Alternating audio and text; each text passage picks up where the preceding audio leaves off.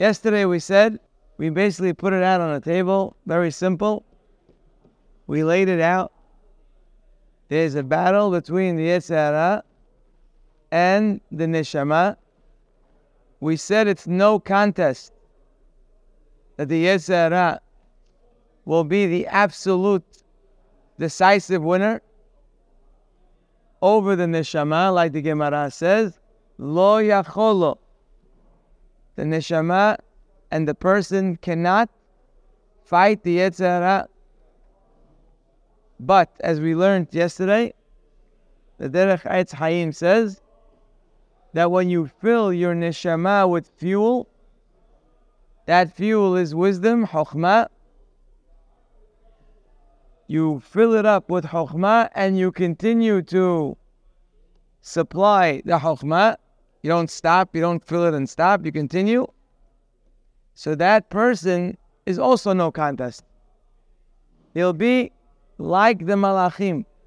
It's not that he'll have to fight. He has such clarity, there's no fight. Just like angels don't fight to do the right thing, a person will not have to fight to do the right thing. Because clarity is power. Wisdom is the power of the soul, which makes it the absolute winner in this battle. That's what we learned so far. Look what he says here. Ve'liyot she'akadosh baruch hu rotzeh she'ha'adam yiyeh ba'al yetzer.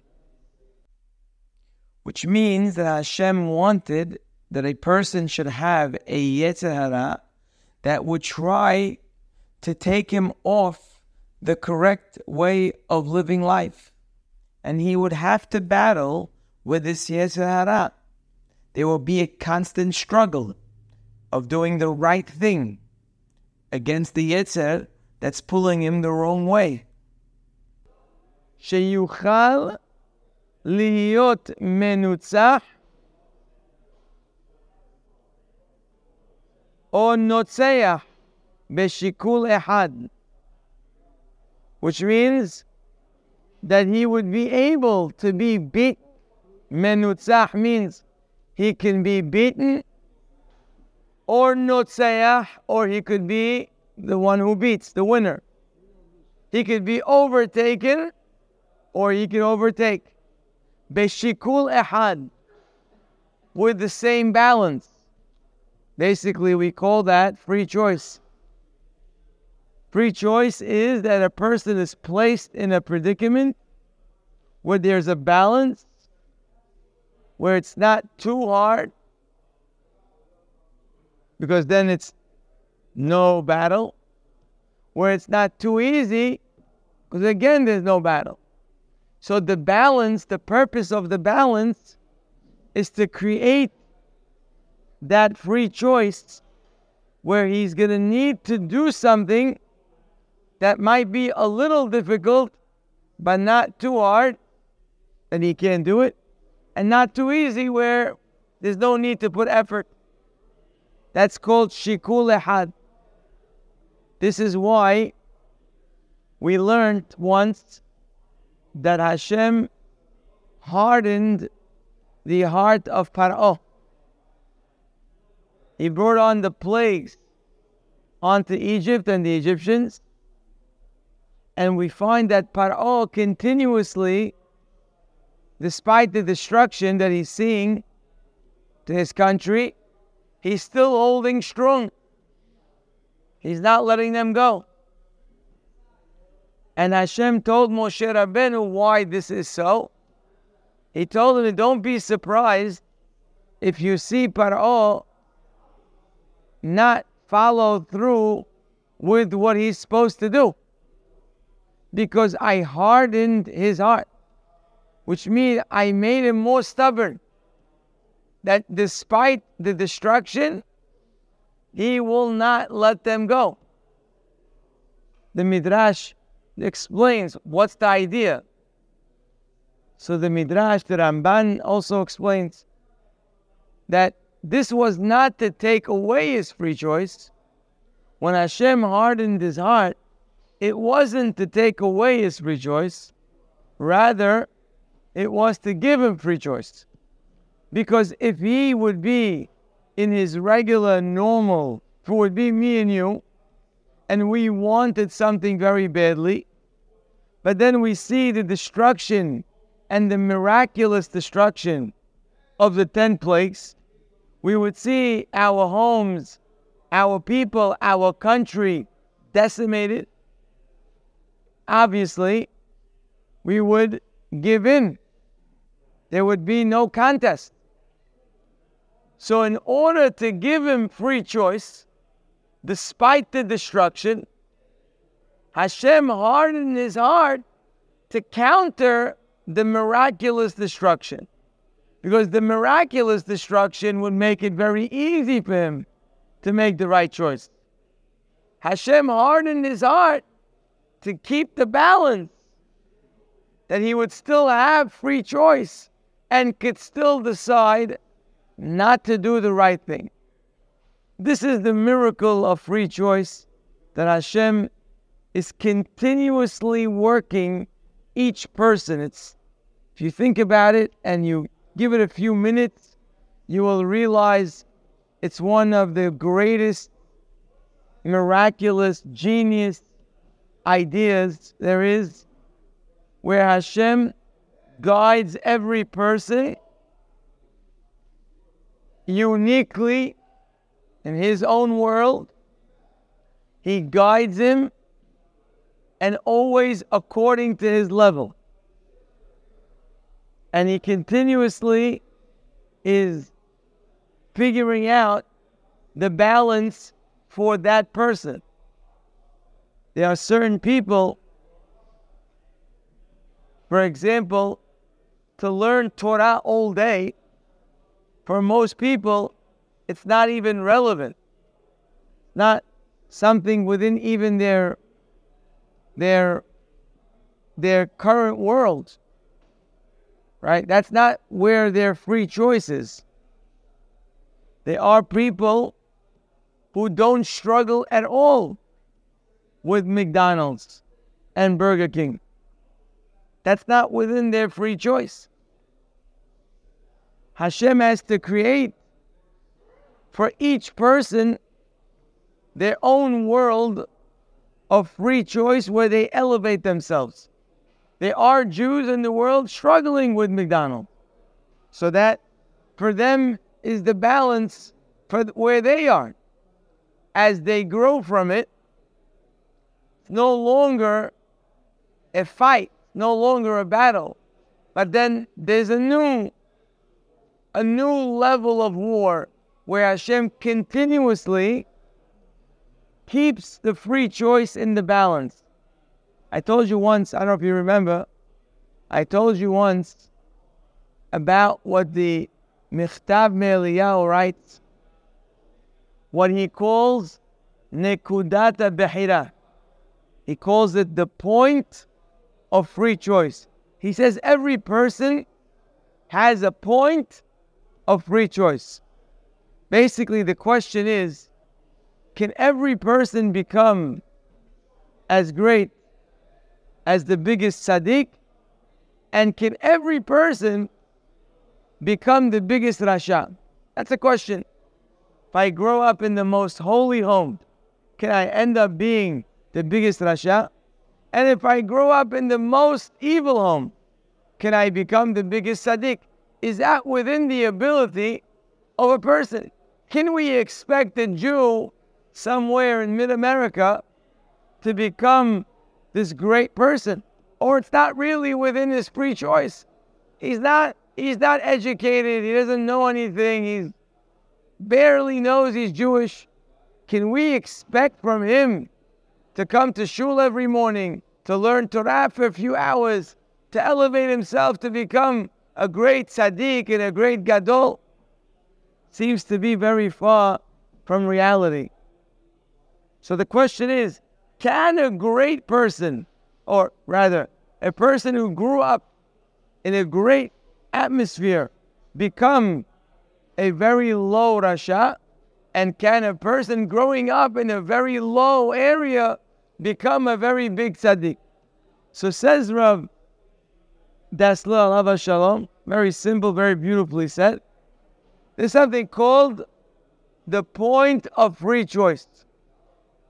He says every person is battling the point for himself. He gives a mashal. I gave you this mashal once before, right? He says there is actually I'm not sure if he gives the mashal. I'll correct that. It's a mashal to explain what he says. We have a game called the tug of war. This sport has this long rope. There are two teams.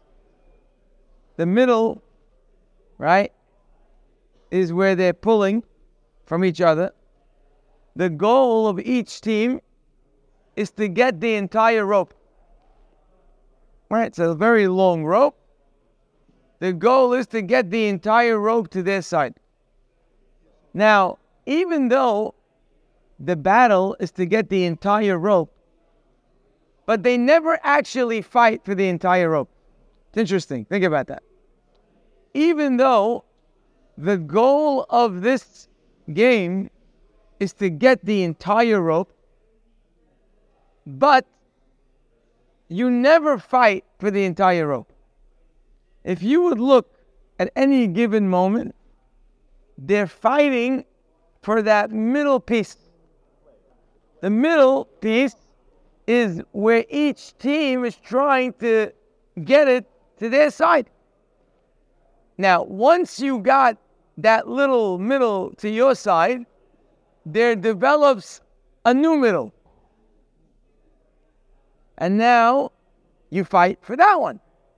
And if you get that one, then there's a new middle.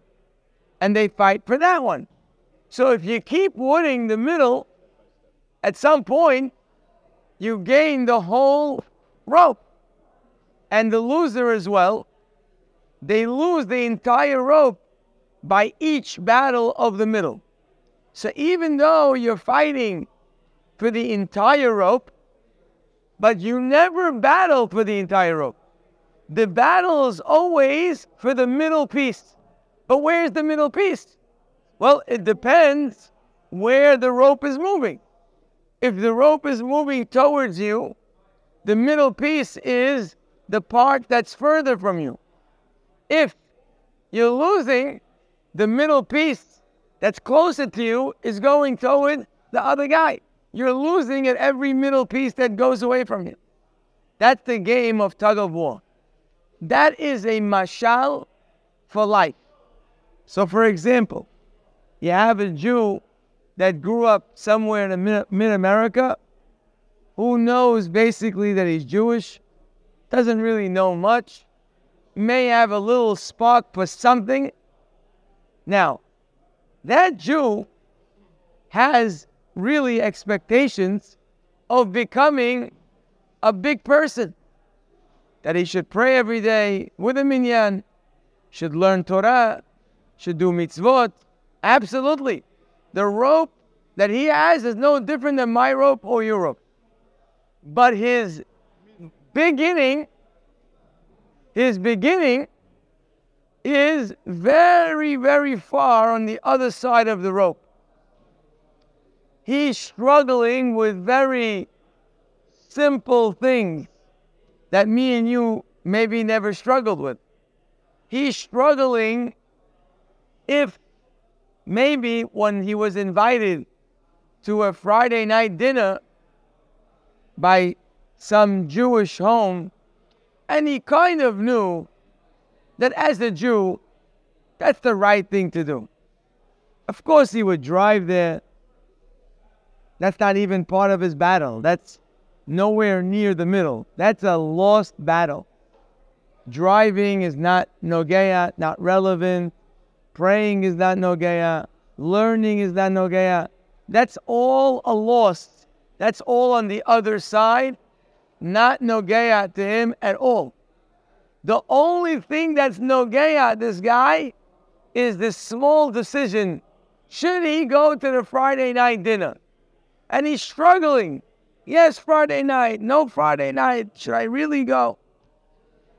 If he wins this battle, so now he drives to the Friday night dinner. Of course, he's not going to shul.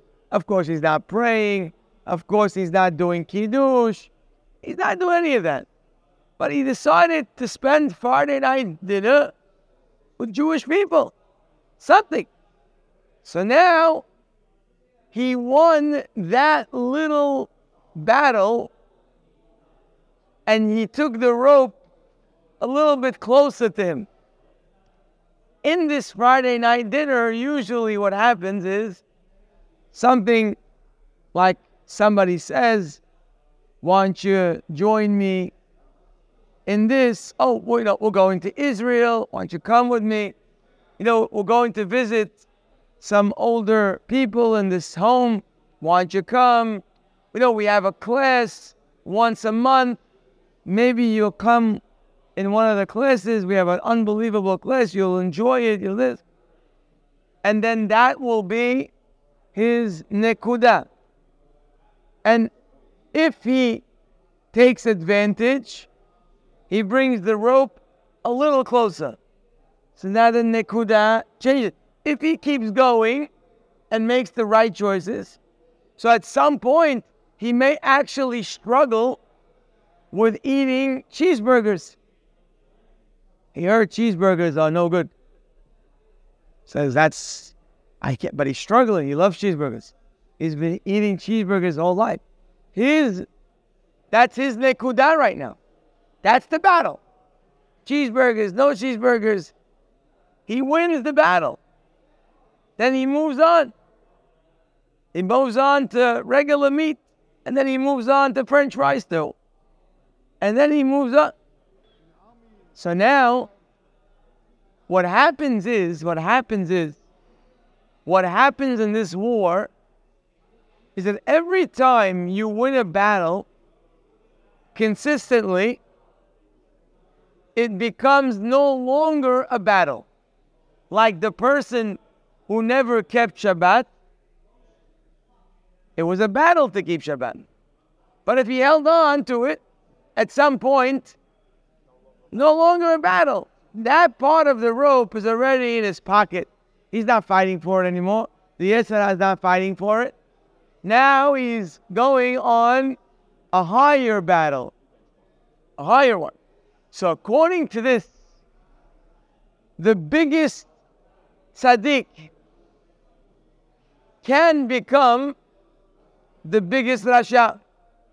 It's just a matter of losing the battles. So the guy who grew up in Yerushalayim, in a rabbi's house, started in a very different place with the same rope.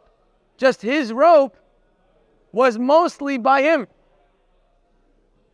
And he had to fight for very high things. So for example, he's now he's 16, 17, and instead of learning 4 hours per seder with real sweat, he learns for 3 hours and a half, and for a half hour he's wasting his time. Now, his battle on his level is the half hour. If he loses that battle, and that becomes obvious, I don't do that half hour, now you're fighting for 2 hours. And then if you lose that battle, then you know what? I have to go to shul early, I got to pray on time, I'll get there a little later. I go on Shabbat, they start that, I used to go to the 7 o'clock minyan, let me go to the 9 o'clock minyan. Okay? He lost the battle a little bit, 9 o'clock minyan, 7, it's not the same. Not the same people, not the same time. Kiryat Shema, okay. Then he starts to come late. And at some point, once in a while, he even pray home. And then once in a while, and then at some point, he said, I had to pray altogether. And one day he missed tefillin. That was a big item. And then he missed 2 days. And then he forgot tefillin altogether. And all of a sudden, this guy he keeps giving back the rope 1 point at a time. And you could find him one day being the lowest of the low. And the guy from Mid-America, if he keeps winning the rope, he will get more and more and more opportunities, and he can become the greatest person. That is the battle of life. So, who's in charge of this point, of this balance? That's the Creator's job, to make sure that we're always challenged on our level. Because some challenges are way beyond us. It's not relevant. And some challenges are so easy, they're not relevant. So there always has to be a challenge on our level. The guy who grew up eating kosher, when he walks by McDonald's, he's not going crazy. He doesn't care. Not even for the French fries. Zero. Nothing. There's no battle for him to go into McDonald's. What's the question? It's obvious. He's not fighting that battle, but he's fighting a different battle. Hashem is constantly giving us, for us, the challenges that we are capable of handling on our level, and we're always fighting on our level. The good news is, when you beat your level, it becomes yours. But then, they put you another one that you couldn't handle before because you weren't ready for it. But today you are. So now they give you another one. That's what we learn in general. In general, that's what we learn from the parasha of the Meraglim. It says over there that the Torah, the way it reports it, it says, it brings the story of Miriam. End of Parashat Be'alotecha, talks about the story of Miriam and Aharon when they spoke negatively of Moshe Rabbeinu, and Miriam got punished for that. She got sarat. And then the next piece in the Torah is Shelach Lecha, go send the spies. So Rashi Alav Shalom quotes a midrash that says, why is the parasha of the Meraglim, why is the parasha of the spies next to the parasha of Miriam? Why is that placed over there? And Rashi says, because Hashem tells the Meraglim,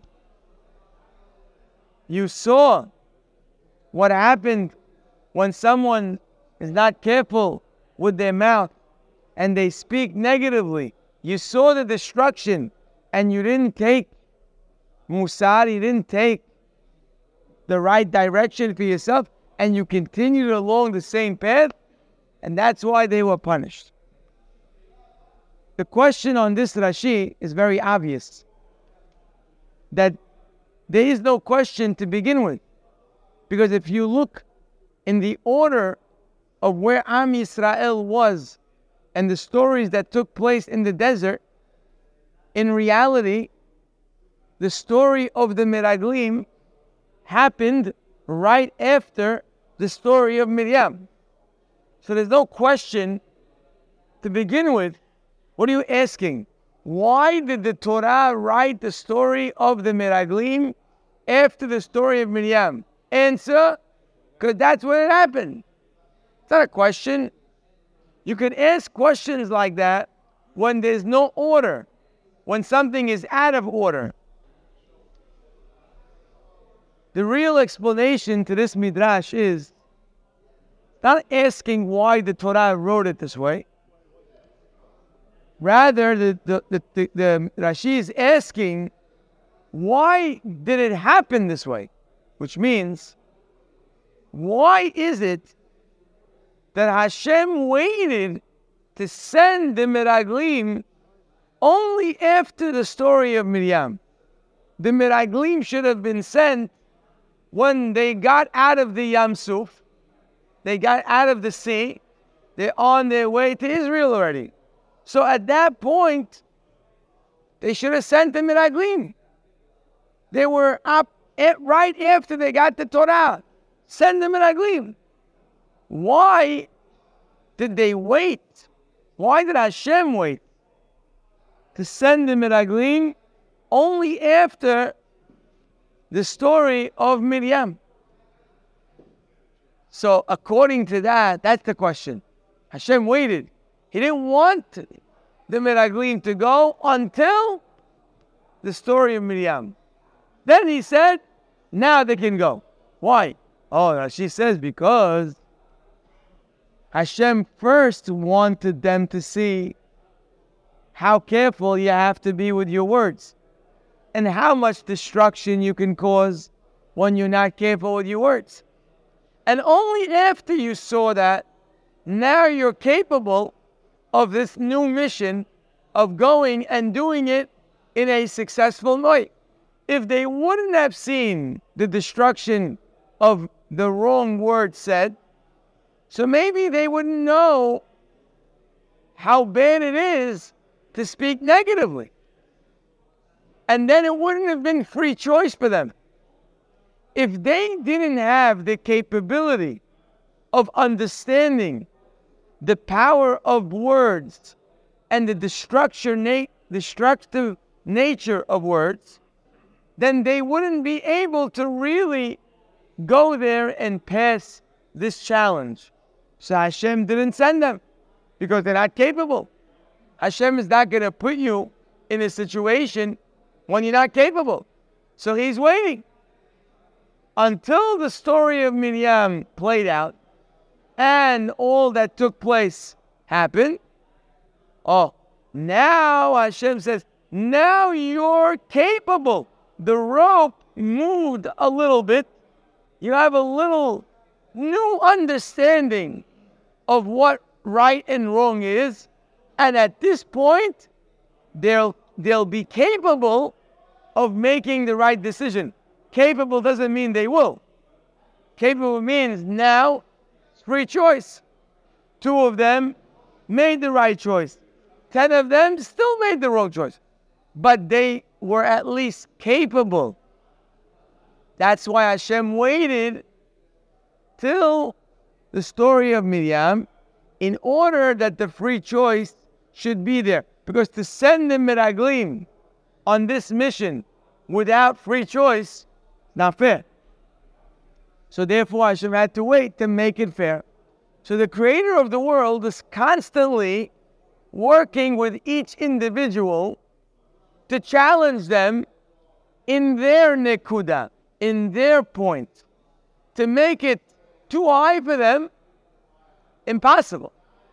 To make it too low, not a challenge. So the person has to be constantly getting his own challenges, his own balance of challenges. And that's the way Hashem runs the world. That's why when a person finds himself in life in situations that he feels might be too difficult, or sometimes he finds himself in a spiritual challenge that he might think it's too difficult, you should know that if you're struggling with it, it must mean that you could do it. Because if you couldn't do it, you wouldn't have the struggle. So if you're struggling with something, it has to be that you could do it. That's the way Hashem runs the world. He wouldn't give you a struggle if you are going to lose for sure. So if you're struggling, that's a sure sign that in Shamayim Hashem saw that today, where you are, you could handle this. Whether it's a social issue, whether it's a business issue, or a spiritual issue, if you're challenged, must be you can. Because if you can't, they would not send the challenge to you.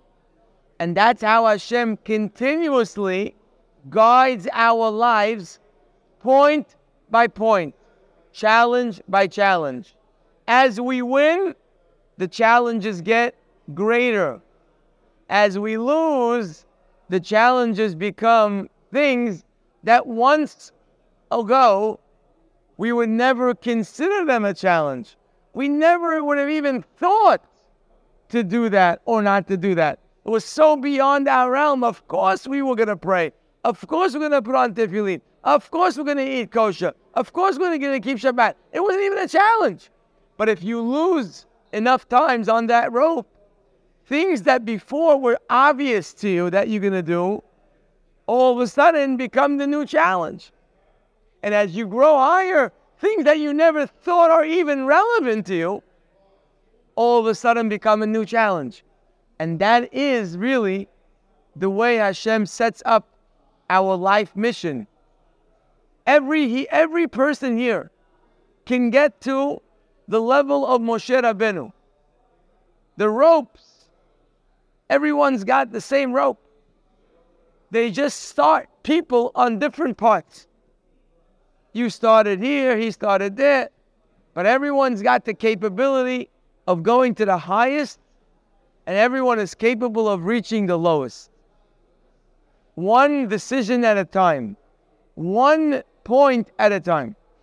This is Hashem's tremendous chokhmah in His miraculous way of how He deals. Think about that. Every individual on every level of His, because individuals themselves continue to change, while they go up or they go down. Hashem has to be constantly on each one to make sure that he is challenged on his level. And that's a great miracle of free choice. That's what he's saying over here, that Hashem wants to make sure that you have shikul, that you have the balance. Not too easy, where it's a no-brainer for you, and not too hard, where you can't win. Hashem has to constantly be monitoring your life to make sure you're continuously getting challenged. And our job at the end of the day is very simple. You don't have to be Moshe Rabbeinu today, but you have to be winning your own challenges today. And as you win your own challenges, you're going to get higher and higher. You could have dreams of very big things, but one challenge at a time. And as you win them, you'll get more and more opportunities.